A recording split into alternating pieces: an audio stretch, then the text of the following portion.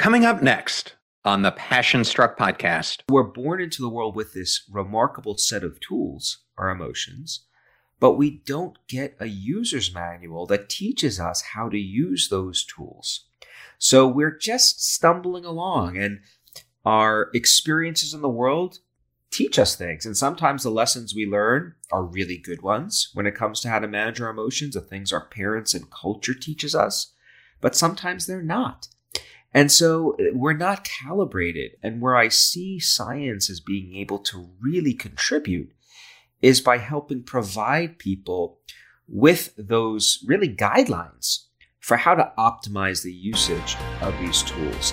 Welcome to Passion Struck. Hi, I'm your host, John R. Miles, and on the show, we decipher the secrets, tips, and guidance of the world's most inspiring people and turn their wisdom into practical advice for you and those around you. Our mission is to help you unlock the power of intentionality so that you can become the best version of yourself. If you're new to the show, I offer advice and answer listener questions on Fridays. We have long-form interviews the rest of the week with guests ranging from astronauts to authors, CEOs, creators, innovators, scientists, military leaders, visionaries, and athletes. Now, let's go out there and become Passion Struck. Hello, everyone, and welcome back to episode 245 of Passion Struck, recently ranked by Interview Valet as the third best podcast in the world for mindset. And thank you to each and every one of you who comes back weekly to listen and learn how to live better, be better, and impact the world. And if you're new to the show, thank you so much for being here. Or you simply want to introduce this to a friend or family member, we now have episode starter packs, and these are collections of our fans' favorite episodes,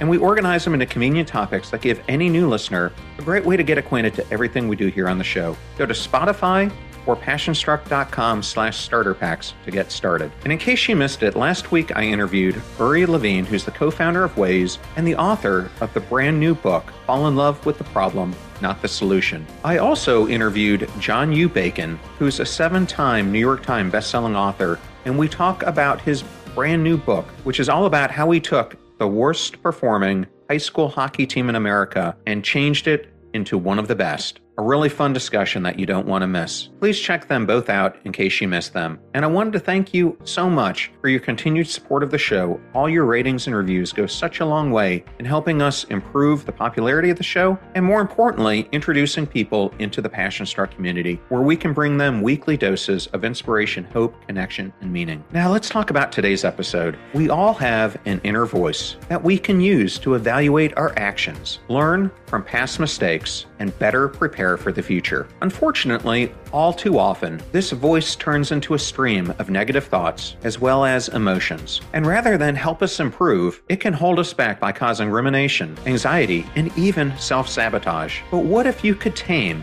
and properly harness your inner voice and enjoy many of the benefits that come from self-reflection and introspection, while greatly reducing unproductive and negative self-talk? Ethan Kross joins us today to discuss precisely how to do it. Ethan is one of the world's leading experts on how to control the conscious mind, an award-winning professor and best-selling author of the book Chatter. He teaches in the University of Michigan's top-ranked psychology department and its Ross School of Business. He studies how the conversations that people have with themselves impact their health, performance, decisions, and relationships. He moved to the University of Michigan in 2008, where he founded the Emotion and Self-Control Laboratory. Thank you for choosing Passion Struck and choosing me to be your host and guide on creating an intentional life. Now, let that journey begin.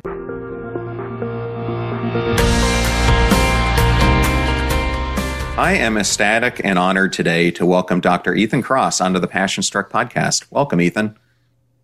Thanks so much for having me. Really excited to be here, John. Yeah, I have to start this off by saying go blue. I'm even more excited to be here right now. Go blue indeed. Well, I always like to start the interviews out by allowing the audience to get to know who I'm interviewing. And a question I like to ask that I'm going to change up a little bit today is, we all have moments that define us. But in your case, I'm going to ask it this way. We all have periods that define us.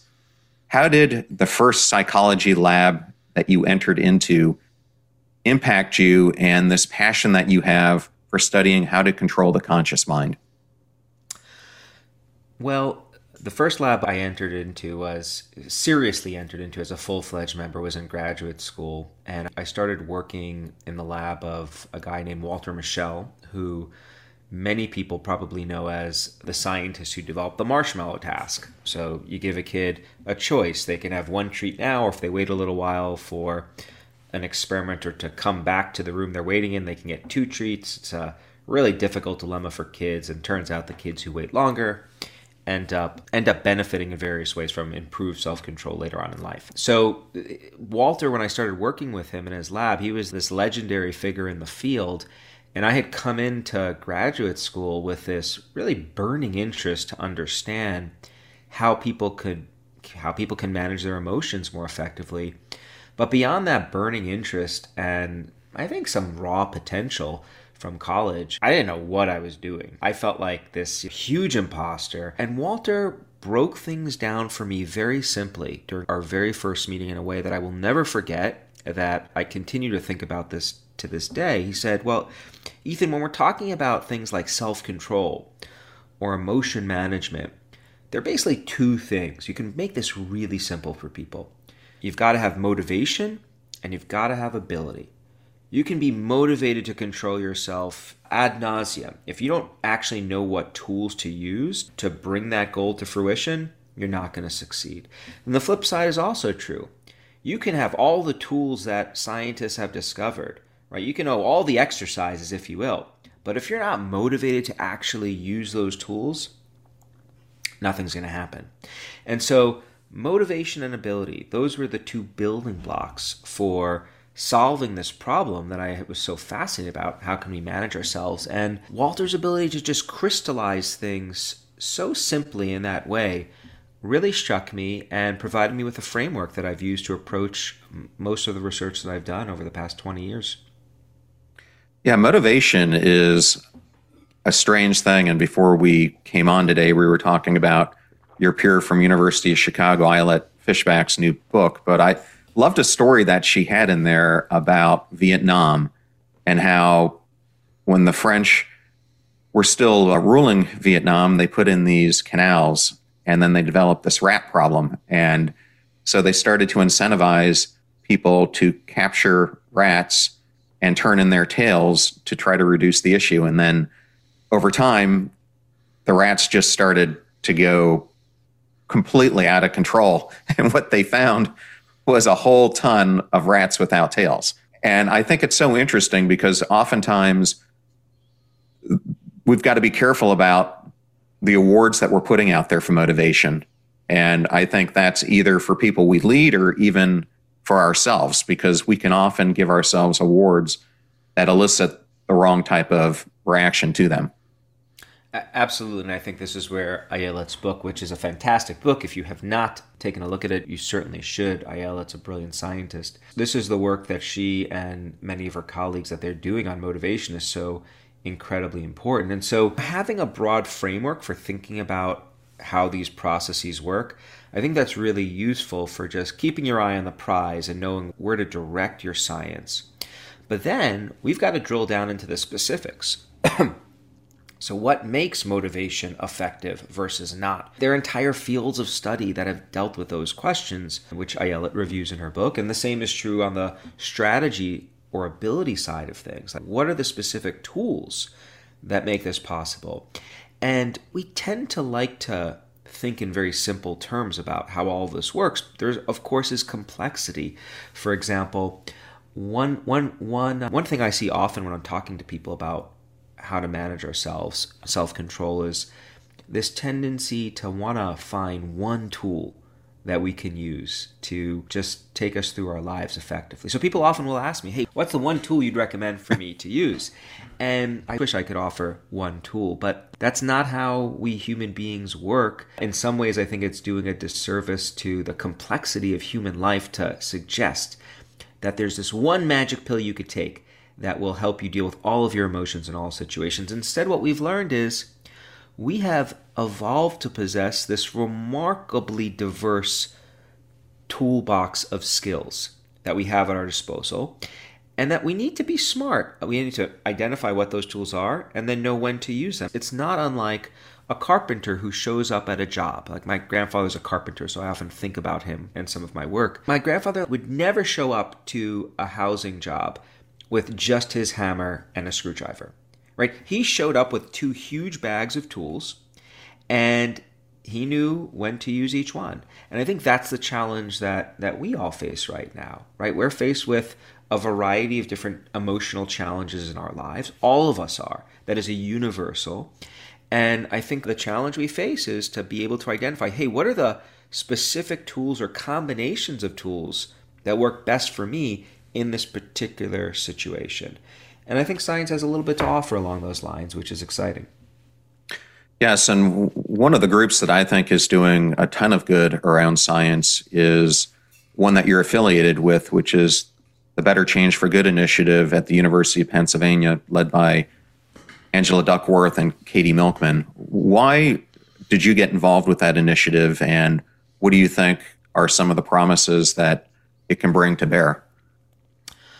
Well, there are a couple of reasons I got involved. First, I have enormous respect for Angela and Katie. I think they're world-class scientists, and I think there's often a stereotype of a scientist working alone in their laboratory, not talking to other people. That's certainly a stereotype I used to have. But in fact, much of what we do is teamwork with other individuals and just working with people that have beautiful minds and hearts, which is how I would describe them, really makes for better science. So when they asked me to join their initiative, I was happy to do so. There's also a number of other top-notch people in that group. And really, the way I think about that organization is it is trying to fill a needed gap in society in the sense of taking science and figuring out ways to use that science to address real-world problems. That's not a trivial thing to do, because the way we often do science in the laboratory is we test our ideas under very tightly controlled conditions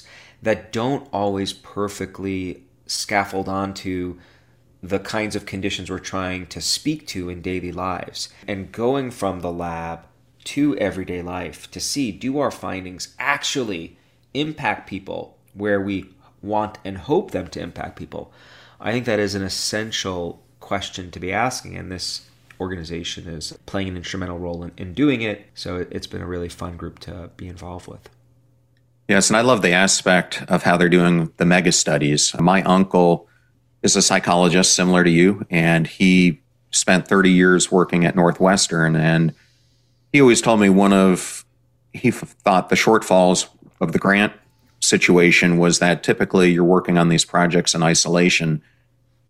And I think what this is doing and these mega studies are doing is they're taking all these brilliant ideas that are coming from a myriad of scientists and researchers and et cetera, and that multiplier effect is going to lead to much better results. So I just wanted to recognize that. I think we need all kinds of contributions. There's a lot of work on diversity. What are the benefits of diversity in science? And there are many benefits, but one of them is pooling together a diversity of perspective, ideas, and approaches, I think gives you the best chance of being successful. And so what that means is I think we still are going to always need the kind of creatives who kind of forge alone and in isolation and come up with new ideas and test them. But we also need the aggregators and the connectors who bring different groups together to weigh in on the same problem. We really haven't had the moonshot effort when it comes to many of the problems that psychologists are trying to solve: emotion regulation, depression, anxiety, things of that sort. And I think it's a huge problem because we know these issues are some of the greatest that we now face as a species. If you look at the data, it's pretty astounding. The degree to which we currently struggle with our emotions and have historically, it's just remarkable. I saw a statistic recently that put a price tag on costs that anxiety and depression have on the global economy. And that number was $1 trillion and estimated to grow exponentially. That's a big number. I don't have a way of wrapping my head around what $1 trillion actually captures. But that's what the inability to effectively regulate our emotional state translates into. So I think we need to keep doing what Katie and Angela are doing and even go further. Get ready to supercharge your hiring experience with Indeed, our fantastic partner. We at Passion Struck are all about seeking smarter, more efficient ways to do things, and Indeed perfectly aligns with this philosophy when it comes to hiring. It's more than just a job site, it's a comprehensive platform that revolutionizes the way you find the perfect candidates. With its powerful matching engine and over 350 million global monthly visitors, Indeed streamlines the hiring process, bringing top talent straight to you. No more sifting through endless unqualified resumes. Indeed does the heavy lifting just for you. And what I love about Indeed is its ability to centralize all your hiring activities, from scheduling interviews and screening applicants to messaging candidates. It's all in one place.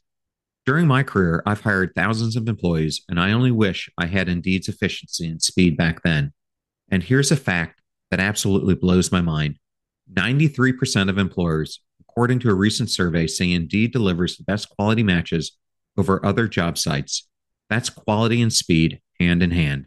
And listeners of this show will get a $75 sponsored job credit to get your jobs more visibility at Indeed.com/passionstruck. Just go to Indeed.com/passionstruck right now and support our show by saying you heard about Indeed on this podcast. Indeed.com/passionstruck. Terms and conditions apply. Need to hire? You need Indeed. I know all those discount codes are difficult to remember, so we put them all at passionstruck.com/deals. Now, back to Passionstruck. Yes, well, I'm going to take this a little bit different way than I thought I was going to take it, but I'm glad you brought up this huge thing with emotions. And I started this podcast because I think we have these global epidemics going on outside of COVID of hopelessness, helplessness, loneliness. I just did an episode a number of weeks ago on loneliness. And when I started to look at statistics, it was incredible. RP did a study of American adults and found that 45% are lonely.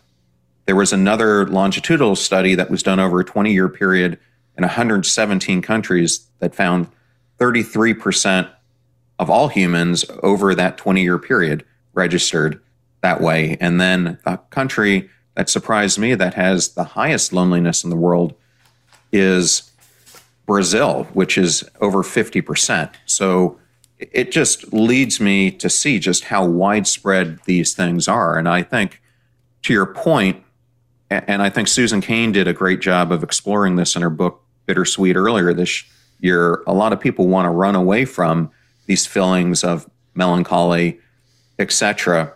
And we're going to talk about this a lot in today's conversation because it's what your book is really about, is exploring these inner thoughts that are in our minds. But on a much larger level, why do you think we tend to self-sabotage ourselves? Or I call it, we become a visionary arsonist, where we arson our very dreams by allowing these fears and thoughts to come into our minds. It's a great phrase, visionary arsonist. And it is pretty astounding when you stop to think about how remarkably creative and effective we are at mowing ourselves down. I mean, if you stop and ask people, for example, what they say to themselves during their worst moments, which we've done in my research because that's what we study, in part the conversations that people have with ourselves. And I should be clear when I say that, I'm talking about the very normal conversations that we all have with ourselves at times, or most of us.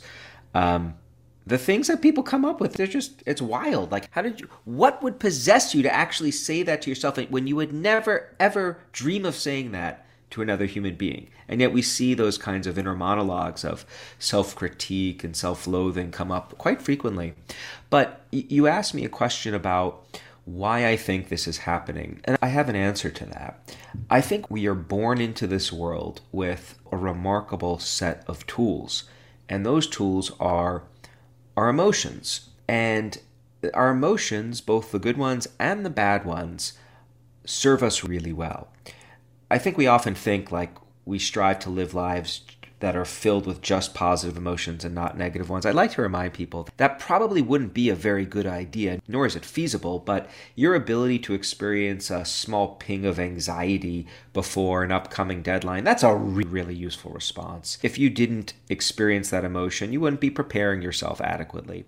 Your ability to experience some anger when your personal space is violated in some way, again, really useful response. And the same is true of all negative emotions. When they are experienced in the right proportions, right, to the right degree and for the right period of time, they serve us really well. We don't want to live life without them. The problem is, some of the time our emotions run away with us. And so we're born into the world with this remarkable set of tools, our emotions, but we don't get a user's manual that teaches us how to use those tools. So we're just stumbling along, and our experiences in the world teach us things. And sometimes the lessons we learn are really good ones when it comes to how to manage our emotions, the things our parents and culture teaches us, but sometimes they're not. And so we're not calibrated. And where I see science as being able to really contribute is by helping provide people with those really guidelines for how to optimize the usage of these tools. And the data would suggest that if you calibrate your usage of tools, you're going to be better off in terms of thinking, performing, relationships, well-being, and so forth. Actually, I have one illustration. Could I share with you one illustration of we sometimes go wrong when it comes to like our learning experiences with these tools? A lot of people are taught that when you're struggling with something, what you want to do is find someone to vent your emotions to. Just get it out. Express, don't keep it bottled up inside. It's a very common belief in popular culture, and there's been a lot of research on it. And what we've learned is that venting your emotions to someone else, that does have the benefit of bringing two people closer together. So there's something that we gain from knowing that there's another human being in this world that's willing to take the time to listen, to validate, to empathically connect with us. That's good. But if your goal is to actually get past the negative experience or emotion, to work through it, to move on with your life, what the studies show is that simply rehashing what you're feeling, oh, John, you're never going to believe what happened to me yesterday. This person said this. I was so pissed off. All that venting does is keep your negative emotions active. So people leave studies after venting just as upset, if not more upset, than when they started. So if you have an idea, if you're taking around with you that, hey, the way to feel better about something is to find someone to vent, in fact, that's going to have the opposite outcome. So that's just one illustration of a way that science can help us course correct.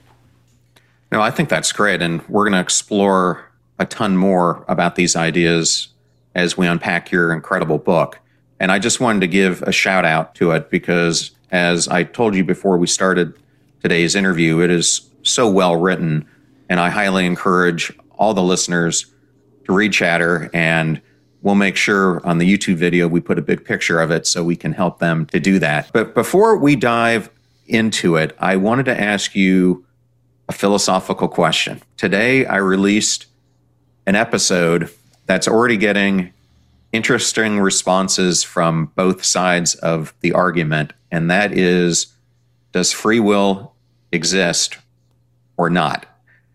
And I decided to tackle it in a way that would leave my audience thinking and debating on it. But one of the illustrations that I bring out is the study that your fellow neuroscientist Benjamin Libet did, where he proved that our mind makes decisions before we act. Now, this has been debated now for decades since that research came out, but I wanted to ask you, what is your perspective being a fellow neuroscientist and psychologist on this topic? Yes, would you like me to elaborate? Yes. So, yeah, this is a perennial debate, and I acknowledge that the mind is a prediction machine, and it is constantly creating simulations about what's going to happen in the future. And there are many processes that are occurring in our minds that happen outside of awareness unconsciously before concepts and ideas reach our awareness. Having said that, I find it useful to break down, rather than ask this global question about do we have agency or not, I think it's useful to think about what step in the timeline of an emerging thought or emotion we're talking about. And let me break this down for you. This actually goes back to a 6-month debate I had with a graduate student about this very topic. She was a 6 month, wow. 6 month. Well, so I direct a laboratory at the University of Michigan called the Laboratory on Emotion and Self-Control. And so the idea of self-control, implicit in that idea, is that we do have some agency over our ability to manage our emotional lives. And Laura came into my lab one day and said, I think I'd like to study this idea that we don't have really control over our thoughts and beliefs. Come again? What do you mean? And so where we ended up, and we're doing research in this space, is let's think about when a thought just pops into your head or a feeling just emerges. If you ask me, do people have control? Do people have agency over the thoughts and feelings that just bubble up into awareness? Can I will myself to just bubble up certain thoughts into awareness? I don't know of data that suggests that we can. I don't know, John, why I sometimes walk down the street to work and think an inappropriate thought. Right? Why does this pop into my head? And I'm not revealing what those are, but they happen every now and again, as I'm guessing the same is true for you. Would that be a fair assumption to make? It happens to everyone. It happens to everyone, right? And we don't yet know enough about the human mind to be able to predict why you're going to experience this one thought bubble up into awareness or feeling in a given situation. So do we have control over that internal mental experience? No. But do we have control over how we engage with that thought or belief or feeling once it is activated? Absolutely. This is where we have a remarkable set of tools. We can choose to elaborate on a thought. We can choose to let it go. We can choose to try to suppress it. We can choose to interrogate it. There are a multitude of other mental exercises that we can engage in once that thought is activated. And I think we do have agency over that step in the process.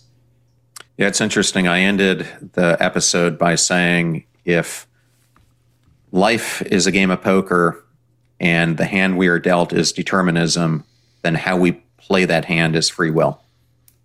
So, yeah. So you're on the same side as I am when it comes to this then? Well, I happen to be, but for the audience, I kind of argued both sides of it to elicit people to have conversations about it. But I mean, to me, given that the whole point of this podcast is teaching people how to be intentional, I think you can't be intentional if something is not guiding your decisions and how you're going about the daily micro choices that you're making thousands of times per day, because that's what ultimately creates the outcome that your life is going to have. That's where my beliefs lay at. And I think it's fundamental. If you look at those who become legendary, however you want to look at that, they are extremely intentional about how they're living their life. And I think that's one of the biggest hidden secrets for what makes someone achieve their best life, or you want to look at Maslow's self-actualization as compared to someone who doesn't. It's choosing growth in the way that you're carrying your life forward. So, well, I mean, John, people often ask me, as someone who studies and wrote a book on the topic of chatter, getting stuck in those negative thought loops, do I ever experience it? And my response is yes, on occasion, but what I'm very good at is turning the volume on that chatter down the moment I detect it. And the reason I'm good at that is I'm intentional. I have a plan. I know exactly what tools to implement. I don't have to think twice about what I should do to manage this state. Because I'm aware of this science, I can implement those tools in the exact moment that I need them. And it really helps in that way. And that, I think, speaks to this point about being intentional about how we manage our emotional lives, availing ourselves of the tools that are out there, and then making a commitment to implementing them when we need them. Yes. Well, I think before we dive deeper into the concepts in the book, perhaps it's best to start out with a definition of what chatter is so we can level set the audience. Another amazing tool that we possess is language, and we can silently use language to reflect on our lives, which we do all the time in very different ways. It has various manifestations. We often use language to rehearse what we're going to say during a presentation or before an interview or date. We also use language to motivate ourselves and make sense of our experiences, like when we experience adversity, we turn our attention inward to come up with a story. Why did this happen to me? How can I learn from this?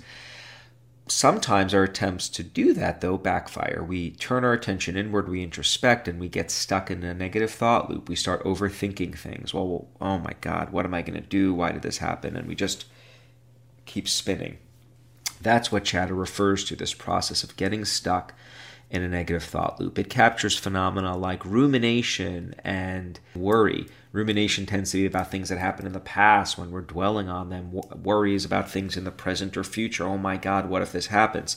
The key is that you're trying to make progress towards some goal, but you're not making that progress. You're like one of those hamsters on an exercise wheel. You keep really putting effort into it, but not going anywhere. I think it's a tremendous problem that we face as a species.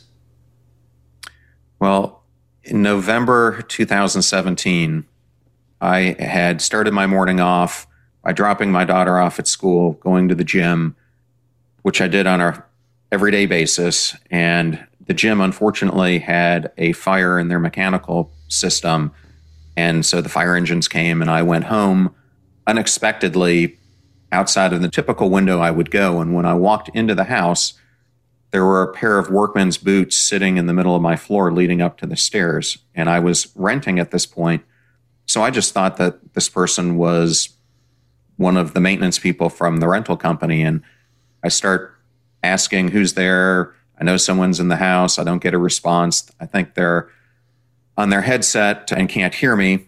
And as I go up the staircase, there is a gentleman pointing a gun at me who is in my house. And I replay that situation now of times in my head, and this inner voice relives that trauma and comes back to me and says, you did this wrong, you did that wrong. Why didn't you just leave when you had the chance and call the cops, this and that? But I bring it up because you started the book out by talking about not the same situation, but a similar situation where you felt an emergent threat. And I was hoping maybe you could describe that and what was going through your own head. Well, first of all, I'm delighted that that situation resolved itself. Yeah, I'm still here. You're still here. So that's great news. And now maybe after talking, we can get rid of the inner voice aftermath of it. But look, I totally identify with you. I mean, my situation was, I would say, overtly less extreme, but in my mind, psychologically, it was just as acute. About, I don't know, 12 or 13 years ago, my team published a study that ended up getting a lot of national attention. I went on the evening news, talked about the results. We basically showed that the experience of being socially rejected, emotional pain, that experience, when you looked at underlying neural activity, it shared some features with the experience of physical pain. So the idea was that when people use this language of physical pain to describe how they feel when they're socially isolated, rejected, and alone, I mean, my feelings hurt, that they might actually be referring to physically painful sensations in their body. So it was really exciting, made my mom really happy. First time she finally acknowledged what I did. I think she was like, it's okay you didn't become a real doctor. Which by that I mean a medical doctor. Super fun. We're all riding high. A couple of days later, maybe it was a week or so, I show up in my office and there's a letter in my mailbox. Never used to get mail, still don't really. Hand addressed to me, I open it up and instantly experience the physiological symptoms of panic. I start racing, my stomach is in knots, and it's basically a threat, a really hostile, threatening letter with all sorts of slurs and images written. This, mind you, was not me sensationalizing. I showed it to a couple people. They advised that I go to the local police office, which I did. They tried to be comforting, but weren't really, to be honest. Their advice to me was to drive home a different way from work each day, which I looked at them in the eyes when they said this, and I said, you realize I live about 4 blocks away from work. There's only so many permutations that I can take to get home. And fast forward, I was a wreck for a couple of nights. I just had my first child. I'm thinking to myself, why did I go on TV? Can we move? Can we get a bodyguard? I'm pacing my house with a baseball bat, and it's just totally stuck in the chatter. It was an objectively frightening incident, but the way I was engaging with it psychologically was suboptimal because the looping that I was going through wasn't doing anything to help me deal with that situation. And in fact, it was causing all sorts of collateral damage. I couldn't stop talking about my concerns with my wife, and even though she was great and wanting to be supportive, like, how much can you listen to this ad nauseum? I wasn't able to engage with my lab because I was so consumed with this problem. I didn't have attention to devote to anything else, and I wasn't eating, so my health began to erode, which I think is a great example of how chatter, when it activates, it wraps its tentacles around us in ways that have all sorts of negative consequences, and I'm sure you experienced some of these with your own incident. That was like a great moment for me in retrospect, because there I was, someone who studies this stuff and runs a lab on it, but I was suffering. And ultimately I broke through. It helped me identify some tools that we later went on to study, and it's never happened again. But it was a great opportunity to experience really what I had spent so much studying, but never so much time studying, but never experienced myself. Yes, well, I wanted to open up with that because later on in the book you say that there's nothing inherently harmful about returning to the past or imagining the future. And I just wanted to give the book another shout out that you were recognized by the Next Big Idea Club, which has Susan Cain, Dan Pink, Adam Grant, Malcolm Gladwell, who pick a very select group of books. But I had the privilege of interviewing Dan Pink just a couple weeks ago about his last book, The Power of Regret. And there's a large subculture that believes in this concept of no regrets. And based on your research, I wanted to ask you, how can regret be something that helps us achieve our best life? I think that's the fallacy, the subculture that believes no regrets. This is this fallacy of thinking that negative emotions are bad for us. There's nothing bad about them per se. There's bad when they take over. In small doses, all emotions are functional. Regret can shine our spotlight on actions that we've taken or not taken in some cases that haven't ultimately served us well. And being aware of that can help guide us in terms of behaving more optimally moving forward. So regrets can help us learn from our past experiences in ways that help us grow. I don't know of anyone who doesn't have regrets of some sort. So you want to have the regret shine your spotlight on some experience so that you can then interrogate it rationally, objectively, without being consumed by it in ways that make you feel bad about yourself. So you want to have the regret focus you in on the experience. You then want to extract some information, learn from it, and then file it away and move on and not have it reverberate in awareness. I think that's the sophisticated way of managing that kind of emotional experience that we should be aspiring towards. And I think Dan's book provides some great guidelines for how to do that.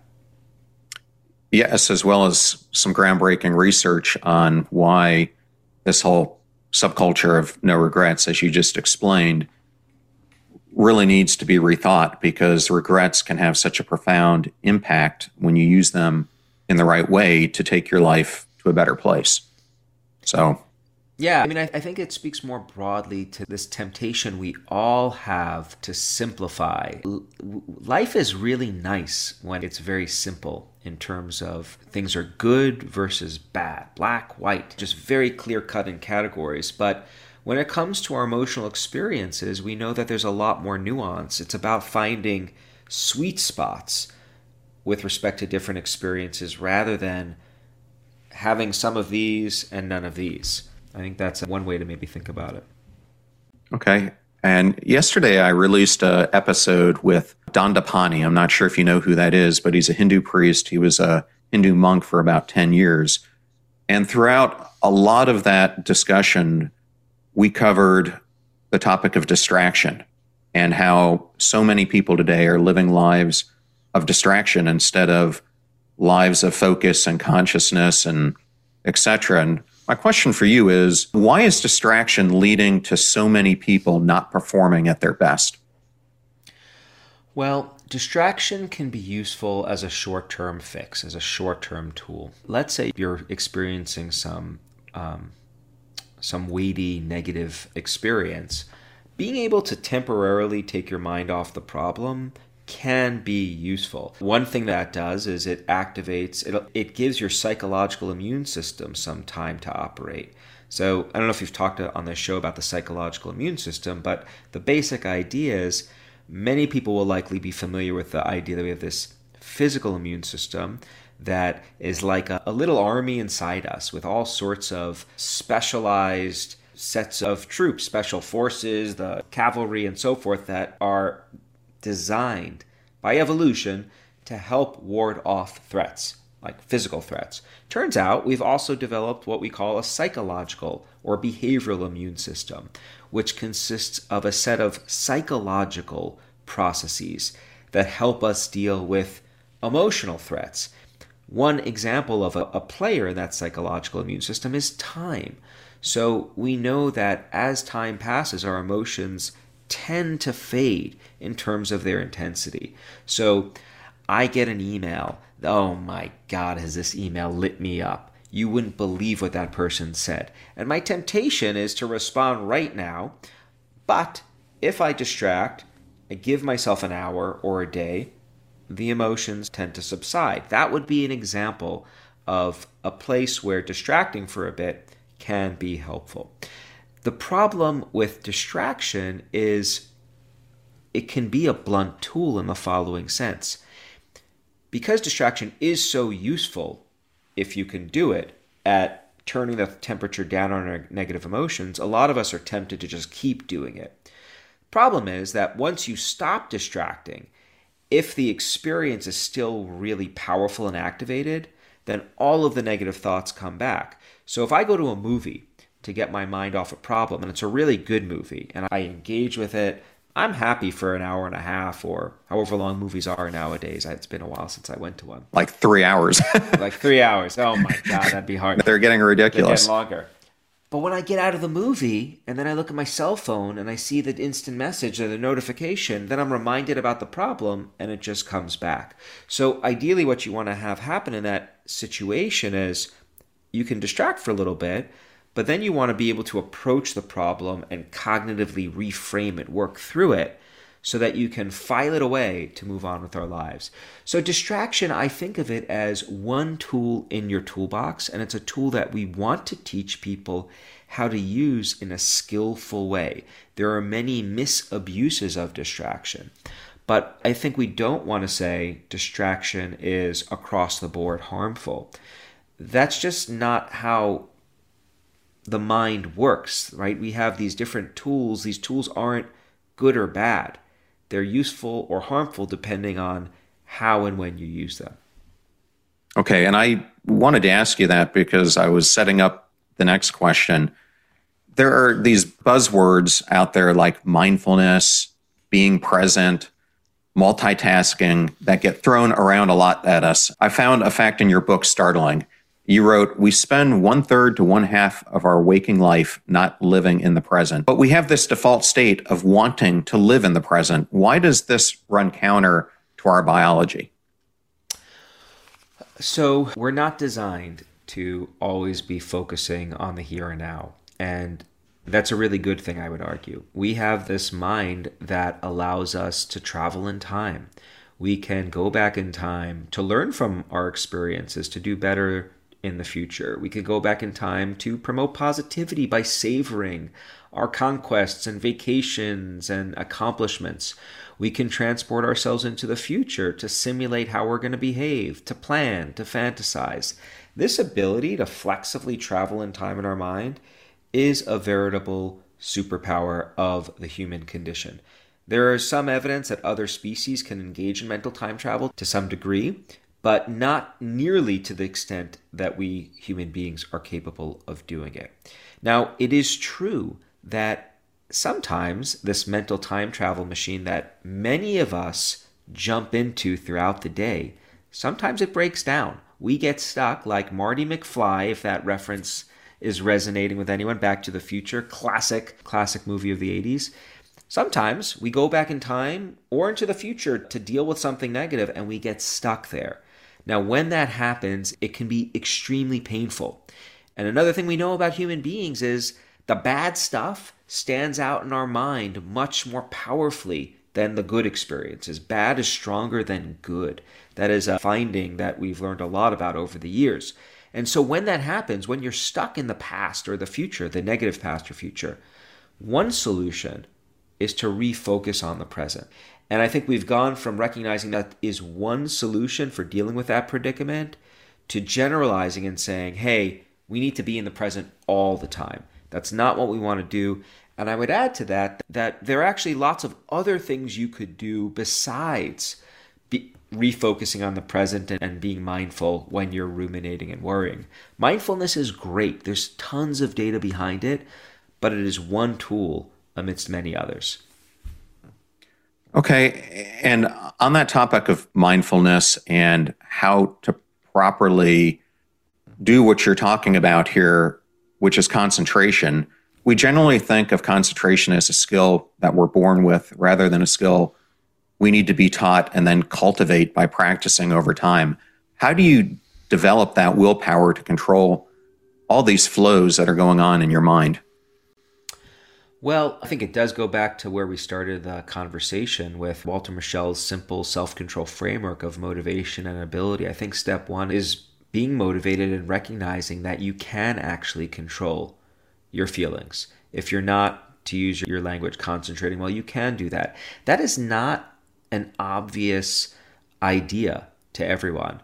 I recently came across a study that indexed people's beliefs about whether they could actually control their emotions. Do you want to guess what the percentage of people who guessed that they could not control their emotions was? Could not control. I would say it's very low. I would say it's like 15, 18%. 40% of participants in the study, approximately, and I believe it was a study of teens, adolescents, judged that they could not control their emotions. If you don't believe that you can control your emotions, then you're not going to take efforts to do so. If you don't believe that you can enhance those concentration skills, you're not going to do it. So I think step one is recognizing that it is possible, giving people that hope. Hope is powerful as a motivating agent that directs us to take actions to bring our hopes into alignment. And so that's step one.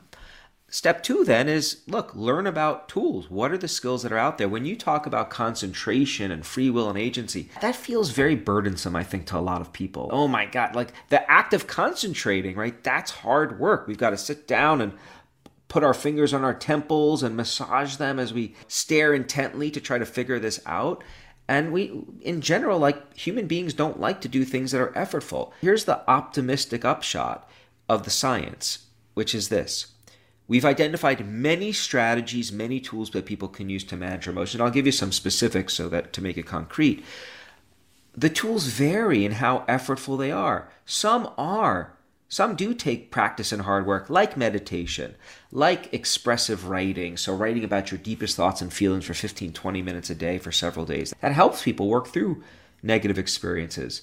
But a lot of the tools that we've learned about are also really simple to use and implement. And I think that's important because the simpler something is to do, the more likely people are to do it. This is not to say that these are lightweight, flighty tools. There's enormous complexity that has gone into their identification, but the take-homes, though, are simple. So here's some examples.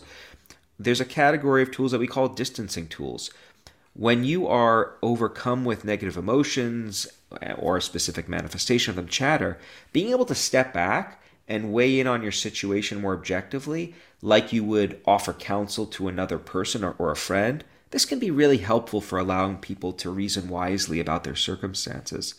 And there are many simple ways to give people distance, to help them distance. One linguistic tool is something we call distant self-talk. Use your name and the second person pronoun you to actually coach yourself through a situation. All right, Ethan, how are you going to manage this? One of the things we've shown is that when you use your name and the second person pronoun you, that activates neural networks that allow people to think like they do about other people as compared to ourselves. It switches their perspectives. So that's really easy to do. We can also do something called temporal distancing. When you are struggling with a problem and you have this tendency to zoom in on all its aversive features, oh my God, how am I possibly going to prepare for this workshop I'm doing next week? This is a true story here. When I think about what I have to do for next Tuesday, I get filled with uncomfortable feelings. But then I say, Ethan, how are you going to feel about that workshop a week after it's done? I'm going to feel great because it's over with. Or I go back in time and I think, Ethan, how many other workshops have you had to plan? And have any of them ever not gone well? Well, no, they've all been pretty good, right? So those are ways of getting some distance from the circumstance, widening the lens to be more objective. That's just one category. There are dozens and dozens others of tools out there. A lot of them are really simple to use. Yes, it is so interesting, though, how we have this normalcy to see ourselves differently with this distance than we see insights and how we see other people.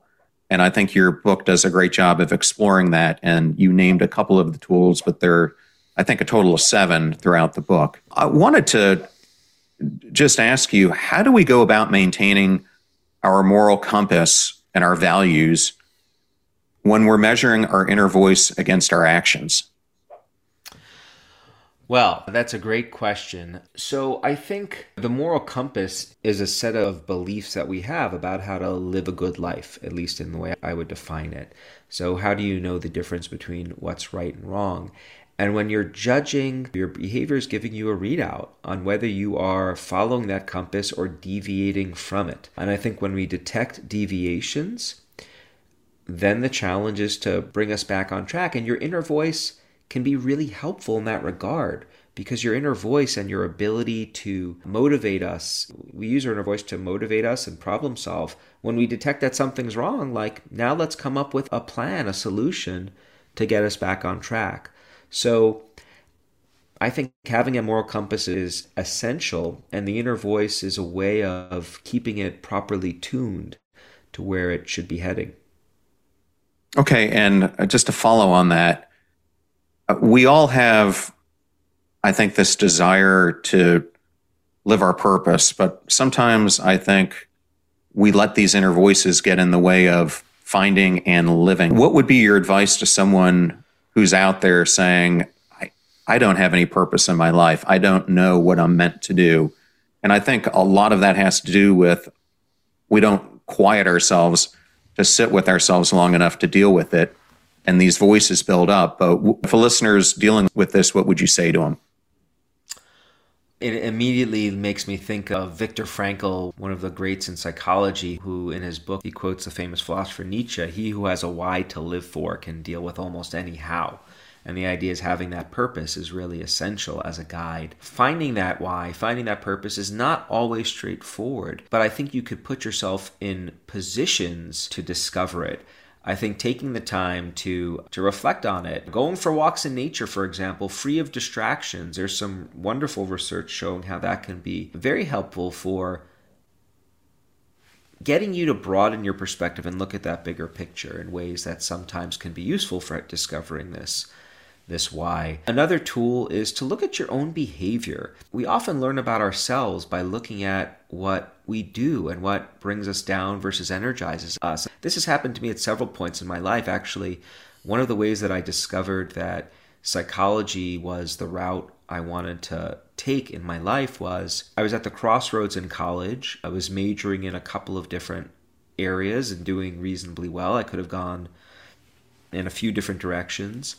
And I began to think that I used to do this thing. I would study in the bookstore on my college's campus and work really hard. I'd concentrate, and then I'd take a break. And when I take a break from studying, I'd always just find myself going over to the psychology section of the bookstore and thumbing through all the psychology books. And that was the break. And then I'd be walking to the bars and parties with my friends. It would be 11:30 on a Saturday night.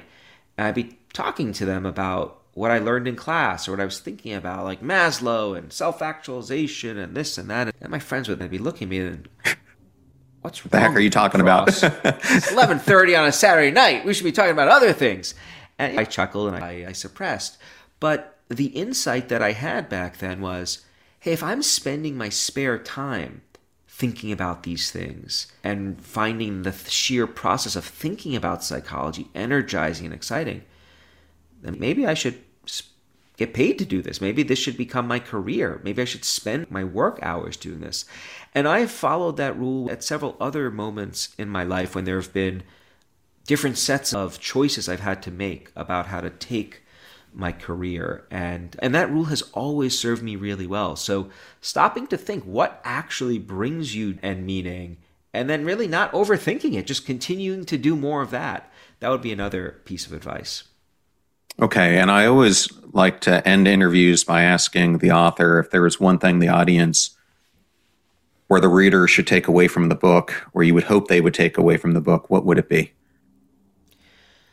That, well, I'm going to give you a part A, B, and C. The take-homes are, if you experience chatter, welcome to the human condition, and know that there are many tools that you can use to manage it more effectively. So avail yourself of those tools and share them with others so that we work not only to help ourselves, but those around us to deal with this pernicious issue.